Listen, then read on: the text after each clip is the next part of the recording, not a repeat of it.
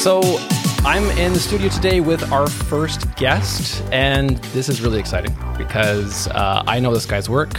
He's a phenomenal filmmaker, colorist, also potentially a director now coming up, but we'll keep that under wraps. But I'm excited to be joined today by Owain Parri. So Owain Parri, welcome to Studio 29. Thank you so much. It's exciting for me too. Yeah, welcome to our makeshift I love it. setup here. This is kind of like our first attempt at making both a podcast and video podcast, I guess. You know, setting up some mics and some cameras and then using both. Oh yeah. Why not? That's great. In this digital age. So we got coffees. It's Monday morning, and let's get right to it. So tell us a little bit about yourself, Owain. Absolutely. Well, I am, I guess, primarily a DP. Okay. And I color as well and do all sorts of stuff. You know, I started out doing a lot of the kind of solo run and gun shooter stuff. That's where I got my start, and that's, I think, really an excellent way to get into it because it totally is. You learn editing, you learn how to direct people, you learn how to shoot, you learn it's how like to light. film school, right? Oh, absolutely, absolutely. And then let's say you only pursue one of those things, but now you've got an understanding of what goes into it, and I think that's really important. Absolutely, yeah. But yeah, that's how I got started, and wild. For some reason, I am where I am today. Well, on good merit, yeah. Because like run and gun setups, I mean, that's I think what a lot of filmmakers today are, you know, who maybe don't even have had a chance to go to film school, can pick up a camera, can be inspired by what they see. You know, artists like you do, or artists on YouTube or whatever else, to then essentially create that. It's not a guerrilla style filmmaking per se, but like it's a very organic way of doing filmmaking. And it holds true in a lot of what you see today, especially in, well, narrative filmmaking, but also in documentary and commercial. Well, I didn't go to film school, so that was my film school. You didn't go to film school. You're right. So now I don't feel as bad because I didn't go to film school. Eric didn't go to film school. There we are. So. Well, but that's the thing. You can learn it now yourself. I mean, certainly weren't able to do that, but now cameras are affordable. Exactly. You can find communities of people who are doing the same thing as you. Yeah. And you can grow together. Yep. And I mean, film school, I'm sure if I went, I would have loved it because I do love learning, especially about this kind of stuff, because that's what drives us. That's what we love doing, right? Absolutely. Absolutely. And so it would be fascinating to do that. But I got my film school by working with people and grabbing a camera and doing it myself. That's amazing. That's wild. So, and that's the thing, because like if you're inspired by, you know, somebody in a particular type of filmmaking, you know, you can learn so much from just watching and observing and seeing camera techniques, shooting techniques, editing techniques. That's right. That's right. That's it. Yeah. Yeah. Well, I mean, I think it's beautiful now because I know many people also who just switched careers into this. Yeah. Because you just can. Totally. The only prerequisite, it isn't a degree, it's your own creativity, right? So. Yeah. I think this time has really shown people that their skill set can be a lot more diverse than what they thought they had, right? Yeah. Yeah. Yeah. We're going to go back and forth here on questions, and I'm going to pop out now to Eric, and Eric's going to pop in. And we'll see what Eric has to say. Oh yeah, we'll play some elevator music here. Dum, dum, dum, dum, dum, in the switch over. What's going on? Hello, hello. How's it going, man? Wonderful. Now we're going to talk about what inspires you. Yeah. And what inspires you as a filmmaker, as a DOP. Yeah. You know, what inspires you for lens choices and camera angles and lights. Yeah. There's got to be some inspiration behind there. That's right. Yeah. Well, interesting. I guess it's in the same vein as what we were just talking about in terms of like starting out working with people, because working with people I find is a great way of informing those choices. Absolutely. Because if you work with someone and see, oh, this director likes using this lens and this is the effect they get, then you can sort of save that. You're not going to use that on every job, but retaining those things is really nice because you can bring those out when you're like, oh, right. When I need to create this feeling, this is interesting. Or working with people, I often, it inspires me because they might have the same idea for the same shot, but they want to approach the angle differently. Absolutely. Which gives it a different feeling in that sense. And working with others who are really creative, who know what they're doing, or just have ideas that are pushing things out a little bit more. I think that helps a lot. Is your creative team. Right. It really, really, really helps with your style and what you're doing. Well, that's the thing, because you maybe start out thinking, I want to make interesting images, but ultimately, as soon as you step on a set, it becomes everyone's image because everyone has input on that thing, right? And so you really heavily rely on other people's creativity, whether you like it or not. Absolutely. Because it's a team sport, right? Yeah. And it's the same with photo shoots as well. When I'm on a team project, it's not just my eye anymore. There's a stylist involved. There's a makeup artist involved. That's right. And then we play together with ideas to make sure we get the great shot. Yeah. It's the same with cinematography and filmmaking. Team efforts make a huge difference. Yeah, that's right. And so it's good when you find those people that really, inspire you, or that just feel good to work with. Absolutely. Stick with it. Yeah. Yeah. When you're in the same room with just like a bunch of creatives who are just so amped to be there. Yeah. There's no better feeling. There's no better feeling. Yeah. Absolutely. Which I guess is what makes me personally addicted to doing this. Absolutely. Like, filmmaking is my drug, and I'm fortunate enough to be. That's awesome. To be, paid to take it. Exactly. Paid to take it. What kind of gear have different cinematographers kind of inspired you to use? Like, what kind of techniques? Is there any kind of maybe filters? Or I've seen things like people putting Vaseline on their lens filters to make certain effects. Is there any maybe directors or DOPs that have inspired you to do anything like that?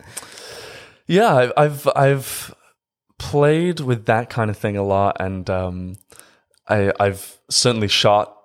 Like, short films are fun to do, of course, because that's where you kind of get to play with that stuff. You're allowed to experiment. That's right. That's right.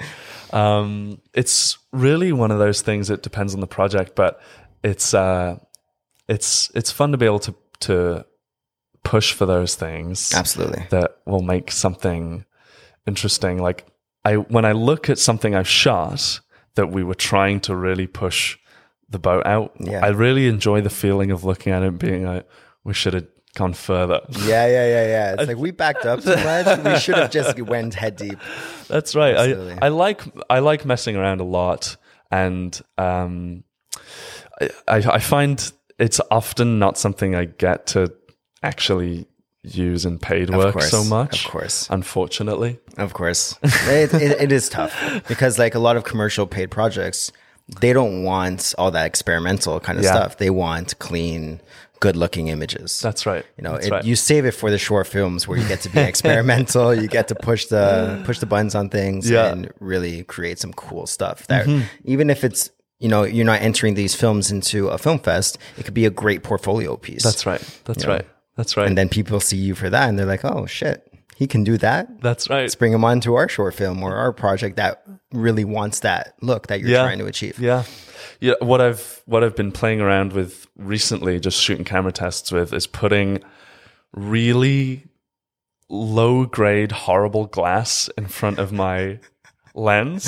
Oh, geez. And if it's like a cheap magnifying glass, or like one of those things that when you lose your eyesight, they magnify the page. These like plastic sheets. Yeah. They're so fun to play with. That's funny. Because it looks so strange. That's funny. But highly stylized. Like, people would scream out like, "Oh my God, you have a $4,000 lens in front of you and you're going to put that in front of it?" Yeah. Well, I guess it's the cheap way of doing a split diopter or something like that. It gives you an interesting look to play around with. Now, I haven't used that for a job yet. Yeah. But whoever's out there wants to make something strange. Yeah. I'm here. Here I am. It's amazing. All right. Well, we're going to bring Steven back in for another question. Tagging out. I should have another guest to swap out as we go. Yeah, we need to have a table and a third mic, and yeah, as the podcast might grow, we definitely should bring on some additional gear to maybe have a team of like 4 people doing questions. But yeah, it'll get there. It'll get there. Yeah, exactly. I mean, Eric has some fantastic questions there, and I guess like I'm a total gearphile. Like I love talking about all things gear. So, what is your go-to rig setup or camera setup when you're doing your shoots? What I love about this job in particular is you get to use every camera. Oh, that's such a good answer. So it's not just one type. It's so much fun because you get to know different camera systems. Obviously, you gravitate towards some, but I found a lot of things in general that I like by doing that, hopping around. Exactly. I personally love a heavy rig. The heavier it is, really? Yep. Yeah, which isn't great for your back, especially because I love to shoot my shoulder. You're a shoulder shooter? Okay, cool. I love it. I find, I guess it's close to my eyes. I'm unfortunately fairly tall, so sometimes you're looking down, so you got to... There's advantages and disadvantages. That's right. That's true. That's right. And you shoot, ultimately whatever's right for whatever you need to be shooting. Exactly. But I find the camera's close to me, to my eyes, and I can move towards someone else's face, and human faces are so beautiful to shoot, and I like being that close to the action and being able to guide it that way. Because then I'm shooting my eyes. You're shooting what the eye sees. That's right. Exactly. That's right. Yeah, so I love that. Yeah. But I like a heavy rig because I find it helps with stability, and it's nice to have something to hold close to me. And absolutely, I don't know, I like that a lot. Do you use gimbals at all, or any kind of like stabilization support for occasionally? Your cameras? I often like for someone else to be operating that. I mean, there are a lot of like benefits, but the setup time, oh my god, it can be a total like journey just putting a rig together in a hurry. That's right. That's right. Because they have a really they've changed a lot, gimbals, right? Steadicam-esque, dolly-esque shots, and just interesting movement that you wouldn't be able to get otherwise. They're great. They're great. I don't shoot on them too much, to be honest, and I guess primarily my work is a lot of documentary anyway. Okay. And so it's a little bit less maybe stylized, and so sometimes it's a very controlled kind of look sometimes with any kind of stabilization, whereas like you get a different feel. Like you're brought into that different experience when it's over the shoulder and that kind of stuff. Yeah, I guess maybe there's you need a lot of time with a gimbal to set it up. Yeah, you do. To set up the shot. Never rush your gimbal. No. Or bringing that gimbal to a shoot for the first time. That's never a good thing to do. Never do that. Ever. I hope there's not a story behind that. Oh, that's a different podcast. But that's also how you get to learn. The mistakes are fun. Oh, that is, and on that topic, this wasn't written down in the notes, but tell us a mistake that you maybe have done that's turned into potentially an amazing result that you never expected. Yeah. There isn't a specific example that comes to mind of that it turned into something great. Totally. Yep. Yeah. But certainly it's informed every decision that I make when you make that mistake. That's a classy answer. When you I know. So is it two politicians answer dodging the question? Yeah, exactly. But, the question answer to the question. That's right. But I mean, it is true. You forget that one thing one time that would have helped with this. You never forget that thing again. Yeah, absolutely. I guess that's also a challenge too at the same time is when you think, oh, this is a small shoot, I don't need my whole kit. Mm-hmm. I'm on that shoot and I'm thinking, I could use my whole kit right now. And so that I found over time, I just bring everything on a shoot because you can't risk. Why not over prepare? Yeah. Especially when you go to shoot. That's actually a great advice to any videographer, right. I think. Yeah. Sometimes it's a lot to carry. I mean, this is why, Eric rocks out this rocking like cart that expands and basically carries a house on it. Yeah. But I mean, if you sometimes... you need your house with you at all times. Yeah, totally. If you have a till. If you're prepped to go... I mean, you definitely don't miss an opportunity the director might have, the producer might have, because you just have that extra gear on hand, right? That's right. And I guess that's interesting too, because it's one of those things where, as a creative on the job, that is certainly the way you want to go, because you have something to gain from every job you do, not monetarily, but we were talking about these little light panels here that you've got. It's not something that you plan to bring necessarily, but you bring it and then you find, I want to use that, and just throw it there and add that little something. Or you see someone on a set using them. Like we had a lighting tech in one of our shoots recently for the Governor General's Awards. Frank Harris, phenomenal light artist. Oh my gosh. Yeah. A light artist, a light technician. I like lightist. I haven't heard that before. Lightist. I mean, I know there's all kinds of different titles, but Frank was incredible. And he had he had the pack of 8 of these things. Yeah. And it was like wizardry, seeing how you can manipulate these aperture, not to promote aperture, we're not here to do that, but these little aperture RGBs. Promotion. Yeah, pay promotion. But these aperture RGBs, they just add such dimension to any shoot. And he whipped them up in, 5 minutes. Yeah. And then turns a whole scene into something else. Right. Yeah. And that could be the difference from you getting work with that producer or director again. That extra zhuzh. The extra zhuzh. They see, that person put the effort in.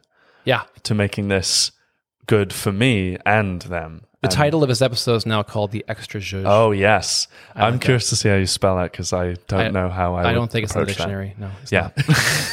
I'm going to tag team back to Eric, and Eric's going to take over here. All right. Alrighty, I'm back. Tagged back in. Woohoo. So I think this is going to be my last question. Okay.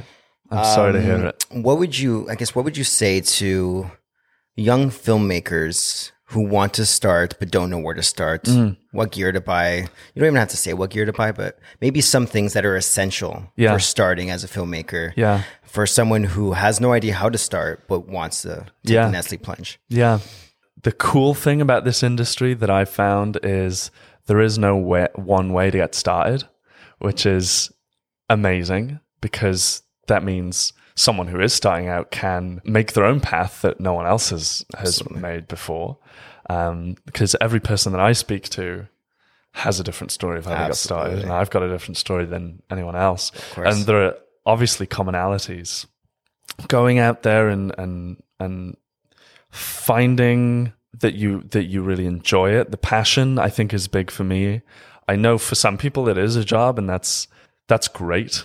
Yeah. I unfortunately don't have that work-life balance because I love it too much. But if you have a real passion for it, I think it's easy to find a path into it.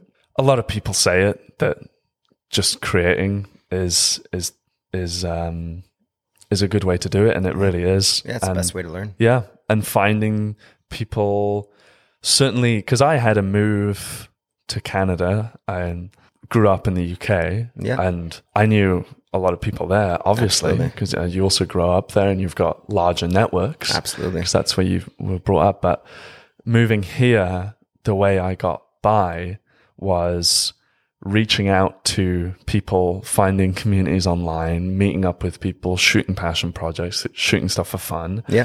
And then those people that, sure, maybe I worked with them for 3-4 times on stuff for free and it's fun. I'm thinking, it's not going to pay my bills.